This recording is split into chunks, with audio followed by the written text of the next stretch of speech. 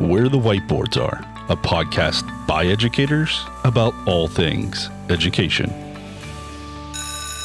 Welcome back to another episode. That felt wacky and wonderful. That did feel really wacky. Welcome back to that wacky episode. Coming up at 5 o'clock. So here we are back with Where the Whiteboards Are.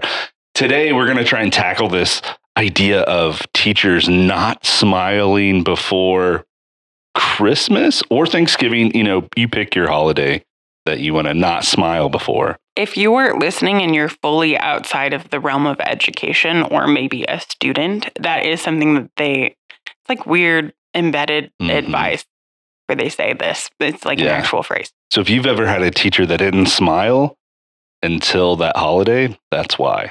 Maybe. Yeah. Could be. For me, it was always tough because you come back from Thanksgiving and then you start to finally smile for the first time and it hurts. And I would have to take smile. My muscles have atrophied. Muscles. Yeah. For me, like when I hear that, it feels really weird and like that's way too strict. But then when you're in the teaching world, I think there's some common sense there, or maybe not common sense, but some wisdom about, hey, when you start off the school year, set those boundaries and procedures, maybe be a little bit more strict. And as you develop those relationships and everybody's on board with those policies and procedures, you can relax them.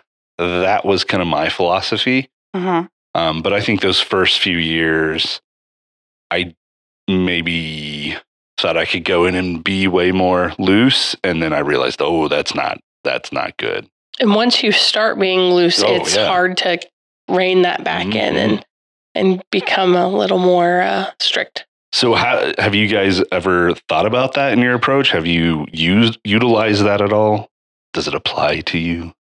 I don't think I ever intentionally utilized that. I do think as I got older and farther into my teaching career, I kind of realized like subconsciously the importance of really clear, firm boundaries at the beginning. And then we can be fun later once you realize I'm not the one to mess with and I don't want your problems in my space. I really, now that I observe teachers, especially for my new folks, I just wish they'd come in a little angrier. Like they just, sixth grade, right? I've now realized I've gotten to see what elementary teaching is like. And in fifth grade at my school district, those kids are like management machines. Like their teachers have developed a very intentional behavioral system. They like hustle to do things. It is intense, right? And then I think because secondary people are a little more like, you know how to behave. They don't really use those management structures as much. And like our sixth grade is a chaotic mess everywhere. And I was like, 3 months ago, they were little angelic, almost soldier children. Like they were not doing this. Ready for that factory. And I just wish the folks would come in a little more like, no, we're going to actually behave in this space. But it's their classrooms, and that's not my job to micromanage. Well, and in the secondary world, because our kids go from class to class to class, it does present some obstacles when it comes to that sort of strict mentality of, I don't take anything from these kids, whereas maybe loosey-goosey down the hallway or across the hallway might. And so that becomes a challenge in and of itself. It becomes this battle of, well, in so-and-so's class, I can do that. Or conversely, like, oh, this teacher's just really hard on us and we don't like them because they're hard on us. Right. And it's really, you don't like them because you can't get away with things. And so I kind of play a bit of, I want to say both, honestly. You kind of have to. I think it is kind of that pick your battles thing. I remember the first week of school, I was standing next to the person that's now across the hall from me. He's new to the English department, but not a new teacher. And my kids were coming in, so I was greeting them at the door. And when you have 30, 16-year-olds in your room, it starts getting a little loud, especially in that in-between time. And I told him, I said, hey, watch this. And I just poked my head in and I made direct eye contact with a student. And I just gave them the look of, we're not doing that right now. And instantly they knew we're not having this conversation, being loud, whatever it was. And so I do think it comes down to like presence and making it very, very clear and very direct. Hey, I don't tolerate that behavior. I don't tolerate that language. That's another big one. Hey, I'm not for that. Now, do I maybe let them have their phones more often than I should? Most definitely, because I'm not the phone police and I hate them having, I don't want to take a $2,000 phone from anyone ever. Gosh, yeah. And so that's maybe my crux is that's the one thing that I struggle with is probably just like the taking of the phone. I'll tell them to put it away, but they'll get it back out. And that I hate as a teacher. But as far as like the strictness of other behaviors, if I don't like something, they're going to know very quickly that like limit. That whole don't smile. I get the premise of it that you need to start strong because it's too hard to go back the other way, but not smiling? I mean, does anybody do that? I mean, unless you have you are a strict RBF face, then I don't. Right. I want to have fun. Exactly. Right. God, how awful that would be. Mm-hmm. I never understood that part of that that felt like it could be tweaked to a better saying, but yes. That's just me. Yeah. It's interesting, coming back into the education world after a couple of years away, and I had taken for granted of like having maybe a reputation or not having to try as hard. And like, oh man, now I have to really try and establish this. Yeah. And it's exhausting in a way of like, oh man, I just thought they would just listen because they should know. But no, they don't know that that's what my expectation is. And not to say like they're used to just doing whatever. But like constantly setting those boundaries every day. And with middle school, it's way different. Than high school, and I'm split. One class made a point to let me know that I have a sense of humor. They realized I think it was Thursday. They're like, "Oh, you're kind of funny." Yeah, what? And they hadn't seen it because I mean, it was like trying to wrangle some squirrels every day, and we finally got to the point where they had. The procedures were in place. We were getting stuff done. And then we had a little bit of time to tell some jokes and they enjoyed that. And I was like, oh, lesson learned. Like we follow procedures and then we can have fun because I want to have fun. I don't want to deal with behaviors all day. Yeah, right. Like Nobody that is does. not fun for me. Right. And we've kind of talked before about like, don't make me be the teacher that has to yell. I don't want that. That's not my first instinct. Like, man, I can't wait to go to school to yell at some people. Right. Well, and I always used to, Eric and I have talked about this before. Like if I had a day where I was yelling at somebody, that is like a failed day. Like something went wrong beforehand that I could have probably intervened better. And now we're like in a bad way. Like it's not good for the spirit. And it's not what I want. Even with my leadership class, I'm finding myself like, oh, I'm correcting behaviors that I haven't had to correct in a really long time. Like when I'm talking and addressing the class, like I expect everybody like paying attention, and I've had to like redirect and bring people back in, or I'll do the stop talking until everybody's focused again. I'm like, man, I haven't had to do that. The pervasive sense of discomfort. Yeah. Cues in. But I think there is some little bit of wisdom in that whole don't smile in terms of Start strong. Right. Yeah. And I don't know, the stronger you start, the sooner you can relax. But, if you set those procedures up early on, then, it's a routine for those kids when they come into your room because of those expectations. Yeah, for sure. I mean, I know we all have had subs and that some that you can talk to, they're like, I like coming into your class because your kids know the expectation and what they can and can't do. It just works nicely. And I feel like if you don't start off strong, you're definitely not going to have that. Right. Well, and I think too, if it's like, so fun and casual and loose at the beginning. That is fun for everybody for like 2 weeks, maybe. And then it starts to be kind of miserable where everybody doesn't like being in this space because there are not clear expectations for behavior and we don't get anything done. And you'll have students in your room who authentically do want to get things done. They want their time to feel purposeful. And so having that environment that is more structured, I really think like makes everybody happier. Yeah. Is better overall.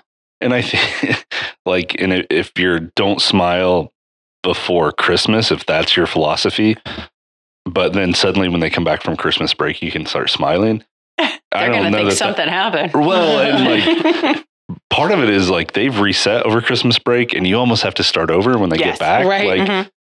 Like I don't care what structure you put in place. That first day or two after any long break, you kind of have to be like, hey, we have to relearn school a little bit. Review. Yeah. I always felt the biggest, or I guess the most interesting jump for me in the timeline was previously I was really accustomed to teaching mostly 11th and 12th grade. And then when I switched districts, I became a 9th and 10th grade teacher, which like conceptually isn't that much of a time jump, but is a huge development jump. So kind of like learning how to manage 9th grade behavior was very different, but also I think I was way better at it. I just feel more comfortable telling a 14-year-old to like sit down and be quiet versus a 17-year-old. Yeah. Not like I'm uncomfortable, but like it feels more like I shouldn't have to. Yeah. This is fully unreasonable now. You're supposed to be like essentially an adult and like almost doing things. It'd be like telling an adult to sit down. Like that feels weird. Yes. And I don't, it just doesn't feel like, I guess, mutually respectful. Yeah. Not even like, well, your behavior is being disrespectful. Like, it almost makes me feel disrespectful in terms of like, that's not how I want to communicate with anybody, really. Yeah. But when you just came out of 8th grade, and you're so short, it's way easier to be like, no, this is not what we're having happen. Yeah. So. Have you ever had to set an expectation and then kind of pull it back because you found it was too much or the students weren't ready for that? I don't know if that's the case per se, but I definitely learned the lesson over time in terms of setting parameters that you're actually comfortable enforcing. Because as soon as you make a threat and don't like back up the threat, that's just like that erodes the whole system. So I think it is really important to set conscientious like consequences and boundaries that you're actually going to follow through with to help you like set up that system. Yeah. Longer term.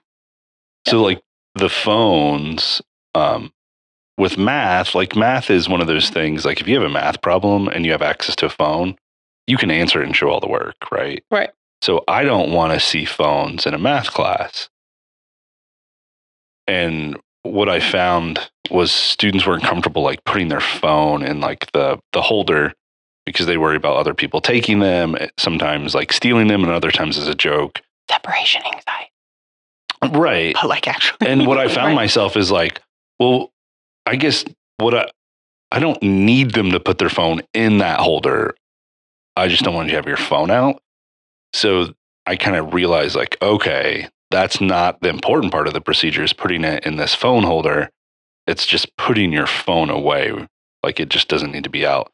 So I found myself having to be like, okay, so here's what I want. If you want to like put it away in your pocket, in your backpack, and I don't see it, that's what I'm looking for. So like I had to adjust my procedures on that. And really the students kind of helped me get to that point because they're like, I don't want to put my phone up there.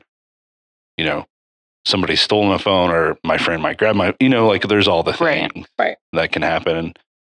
And I was like, oh, okay. Well, if we just don't have phones out, then we don't have to. That's really the goal. Right. Then it doesn't have to be a thing. I think cluing kids into the fact that like you as a teacher also don't want to get in trouble. I'm very honest with them and I say, hey, I don't want to be in trouble because you have your phone out. Right. So therefore put it away and don't have it out. And like I mean, I think we've probably talked on this podcast before about phones. Yeah. Something I did this year that I made a huge mistake on, and I can recognize it. I had students their sophomore year, and now this year I have them again as seniors, and I'm not I've taught some senior electives and things like that, but not at this school. And this is my first true full class of seniors, because at the other district, I would have juniors and seniors, or even sometimes sophomores, and kind of a mix in some of those electives. But this class is an English 4 senior class. And so I thought, I don't know, I guess I was delusional. I thought, well, now they're even more mature, and I had them their sophomore year, and they're very aware of what my limitations are. So I can just go into it not having to set any sort of procedures or anything, because they've already had me, right? So in my head, I was just kind of like, oh, well, let's just get the ball rolling. No problem. And the first week was fine because they're, again, getting adjusted. And then honeymoon phase. Yeah. And like we had the counselors in to talk about some college things and graduation stuff. So I didn't really interact with my students a whole lot that first and second week. And then this week I went, oh my, they are not where I thought they would be as far as procedures and my expectations in this room. And I got really kind of frustrated and just angry at myself too, but also angry at them. Like, why can't you remember how I like to do things in my room from your sophomore year? Like, why are you acting this way? Why do you have your phone out? Why are you doing these things? And then I very quickly realized I didn't set them up for success. And so I actually told them, I said, hey, on Tuesday, you're going to have a seating chart because this is not happening in my room, and sort of can help mitigate that. So that's something I learned, I guess, this process was like, just because you've maybe have taught those kids before doesn't mean that they remember or that they were exposed to those same expectations in their other classes, or, just summertime forgot. Well, they probably changed the mix too, which powerful. Mm-hmm. Yes, a different group of kids. I mean, yes, they know each other and I know them. But yeah, it's a different mix of students, and that makes a difference too. So I have this weird thing, going back to where you're like, I don't want to get in trouble.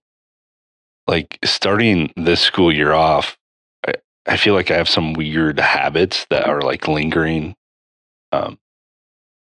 So when I instruct or lecture, a lot of times I'm at the board and I want students like following along, and usually they have notes that they're writing out. Okay, that's kind of classic setup.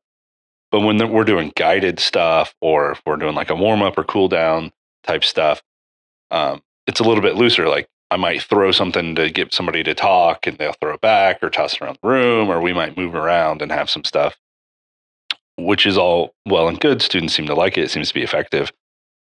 But if I have like another teacher administrator come in the room at that time, I get really panicky of like, they think it's not structured or whatever. And I feel like I have to have them sit back down.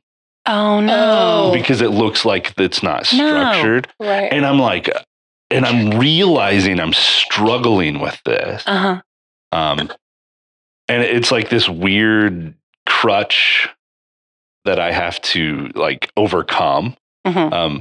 So in one of my classes Thursday, I had a small class that just finished like a first quiz, like a first like true assessment for the grade book, and they rocked it. Oh, nice. And I was so proud.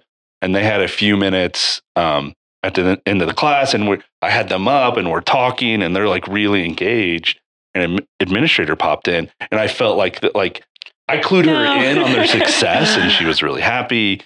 But I had this like nervousness about like they're not at their desk. And I think there were like 3 students. So it's like this small class, but it's like this weird chaos. Right.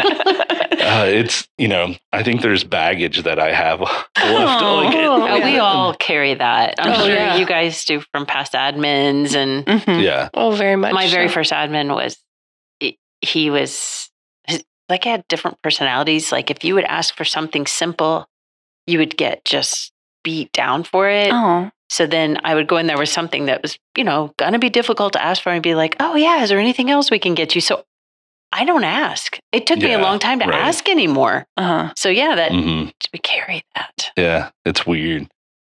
I have to tell you that as now somebody who gets to go in and like just hang out, which I love. I went into a 3rd grade classroom this past week during their science time, and they were making life cycle projects. And it was loud and it was crazy. And I felt like immediately at home because I always loved like a managed chaos kind of like project space where I felt like people were actually engaged. And it like warmed the spirit. There was a kid on the ground pretending to be a fish. He was flapping. And I was like, you're having a great time in science today. And I just like love that for you. So hopefully your people feel similarly where they're like, oh, we like the feeling that's happening. Those kids are enjoying math. Yeah. Right. Yeah. I mean, and celebrating your victories. The day before, like, and this is a class where there were 2 students that had some, like, or still do, like, distractibility and, like, needing to, like, constantly move and talk and say things. And the day before, instead of, like, combating it and expecting them to be at their desk, I realized, like, what if I just create a scenario where they can be kinetic and still be engaged? So it was just, like, rapid fire area of triangle questions, like boom, boom, boom. Who can be the fastest? Kind of classic thing. And they got it. I mean, no kidding. It within 15-minute time frame, they probably answered close to 100 questions because they were going so fast. And I was like, oh, we're gonna keep doing this. And I'm like, I gotta get away from that, like, expectation of like you have to be seated. And not that I was ever like that before. I mean, when you have a class of 30, the structure has to be different. But I haven't taught a class of 4 or 5 people in a really long time, and realizing like, oh, there's a lot of freedom this affords. I can really do some cool things and interact with these students in a lot more meaningful ways. So it's been interesting, like that change of, my expectations for them and of myself as well. And because you set clear parameters, I'm sure at the start of the year, it's easy to do those like move around things and trust that it's actually gonna happen well. Like that's one of the benefits of like a well-managed space. You get to do more fun things because we're not wasting all of our time on this like remediation of your behavior. Like we hear as educators, like, oh, create relationships a lot. And we know that that's important. One of the things I found over the years is like, not all young teachers or new teachers understands what that means. They hear like create a relationship. Well, in their mind, maybe that relationship is be a friend. And that's not what that phrase means. It means like get to know the student, let them get to know you on some level, and not like be their friend.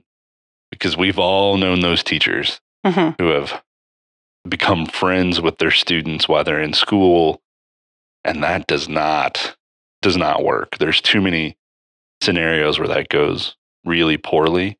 And we've all had to probably clean up after those situations where students expected like to be friends and they could get away with things or, whatever issues.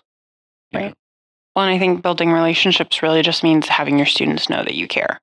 Right. Yeah. It doesn't mean we're besties, right? It means that I care and I'm invested in your success. And that way we can do things together to work towards your success, not hanging out. Not that anybody's hanging out actually, but well, who knows?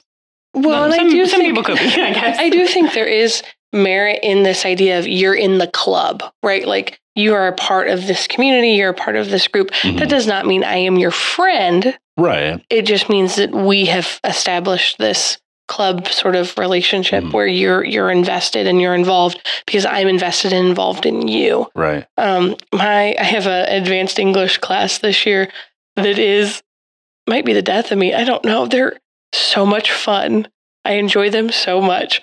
They're all band geeks, and they would probably all tell you that they're band geeks. Because music makes you smart. Right. Well, yeah. Oh, it does, for sure. And they just instantly created a culture. I didn't have to do anything, That's awesome. but they just have it, right? And so we have started on the first day, and it's now still a thing that we do. If you say the word crazy, they say, crazy? I was crazy once. They locked me in a rubber room with rats. The rats made me crazy. Crazy? I was crazy once. And you continue this pattern. It's like a TikTok, I don't know. It's from something. And so now we have a saying in our class, which is, you can't say the C word. The scandal. Yeah. And so then I have a student who's his sister makes flags and does embroidery and all that kind of stuff. And so he has designed a flag for my room, which I don't know when it will arrive or what have you. That is just a big C with a crossed out and like a rat in the corner or something like that. And, but it's like instant, like you're in the club. This is like our thing. And I think like classroom management wise, if you can do that with your students, if you share that, whatever it is, right? Like I didn't do anything. They just happened to now do it. And now I have encouraged it by, being funny with it or whatever. We do it before lunch or after lunch. After lunch, I'll be like, hey, lunch was just crazy. And then, it just starts that. But if you can start, I don't want to say a cult, but a in the club sort of thing. Yeah, I get that. It makes management way easier. Can I shout out to Misty's youngest child who started a cult in my room? Purple people? No, not even that one, which was its own thing. And I keep my badge and I keep it with pride just in case she ever listens for some reason. I need her to know. But when they were in English 4, so they're dual credit English, people always were like, you did such a great job creating this culture in your classroom. And I'm like, it really, Janae did it. Whenever anybody did anything exciting that we wanted to celebrate, Janae would go, let's go, whoever. And then the whole class would do the corresponding clap, like the sports clap. Yes. But they did it for anything that, and she was so respectful. She'd always ask like, can we do a cheer? And I'd be like, oh yeah. But we would have presenters come in. The counselor came and present. Anybody who we were like, you did a great job. She would ask if we could do it. And I would say yes. And the whole class would clap. And it was so cute. But like, I didn't do that. That was all her. And we just like, yes. When you like embrace the weird. When you find yourselves in those classes, those are just the best. Yeah. I mean, it's like they let you feel like you're a part of that as much as they're a part of that. And you have those things that, I don't know, they're very special. Mm-hmm. They are. Yeah. And people would message me and be like, I just really want to commend that culture that you've developed in your room. And I was like, sure. Like, thank you so much. But you gave them that freedom. Yeah. Because if you took that same group of kids, would they have done that just a room down the hall? Who knows? Only Janae knows. Well, I don't think that would have happened. Mm-hmm. So I think you created an environment where they could do that. Mm-hmm. So props to you. Thank you. But mostly to Janae. Yes, really to her, because it was very fun. Yeah. Well, and a part of that, creating a club too, is making sure your students know that they're safe in your room. Oh, yeah. All of them need to be part of that to make that really correct. Work. Yeah. Every single person in that room. And part of, especially as English teachers, we're going to have tough discussions from our books or texts or whatever it is that we're learning. And being able to say, hey, everybody in this moment is safe and should feel like they can share and that you appreciate the fact that they're sharing out. I know I say it all the time, get a bag of Jolly Ranchers, but I tell you what, buy one bag, see how it goes. And if you have kids that will share, give them a Jolly Rancher. If you have kids that, maybe they pick up paper on the floor, maybe, or, hey, even just the other day I had a student, hey, did you know this assignment was in Canvas twice? Oh, I didn't realize. Thank you so much. And I'm a Jolly Rancher. I know that's Amanda's Pavlovian, all of her children. Yes, she is.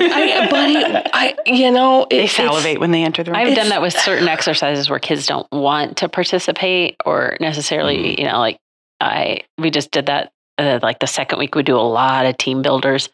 it was nonverbal communication, and I had a bag of Starburst, and that's what, hey, if you can, whatever it was, here's your Starburst, right? And not to say that you have to give them every single day, and not to say that like every single student that gives you an answer, you have to give them something.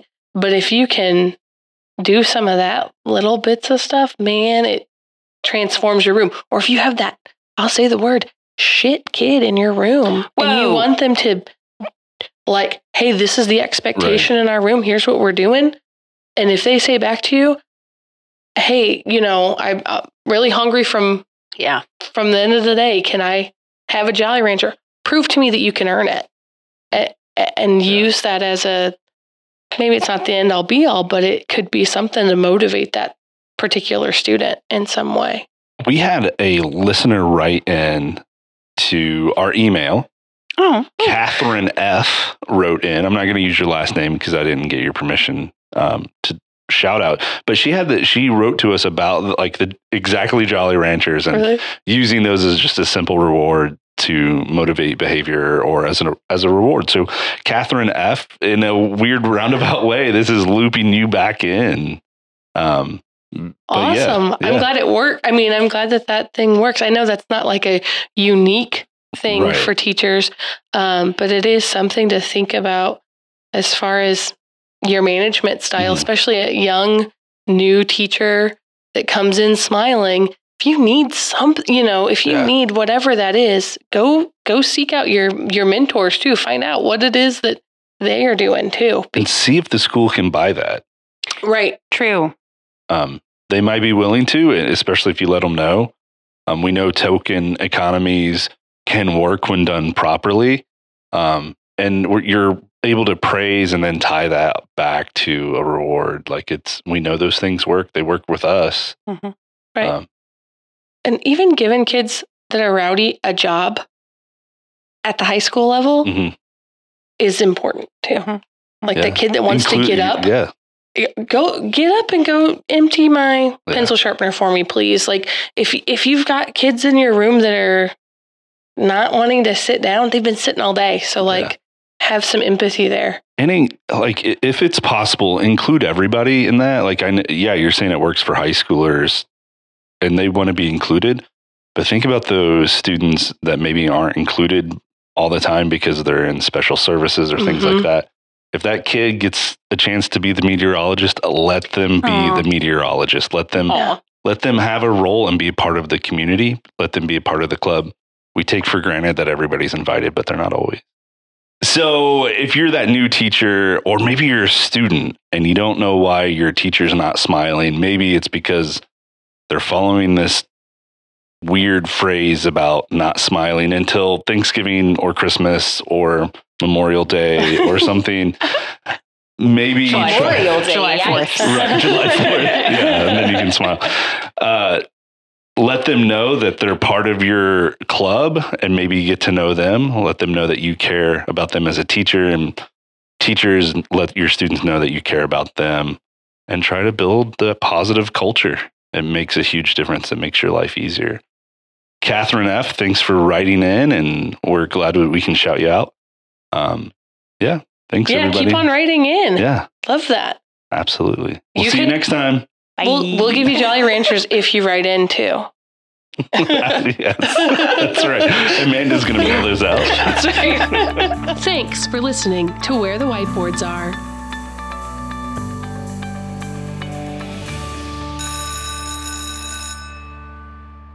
If you have any questions or comments for us, you can reach us at WTWA at 277media.com. The opinions expressed in our podcast are that of the individuals and do not represent the opinions of their employees, school districts, or communities in which they work.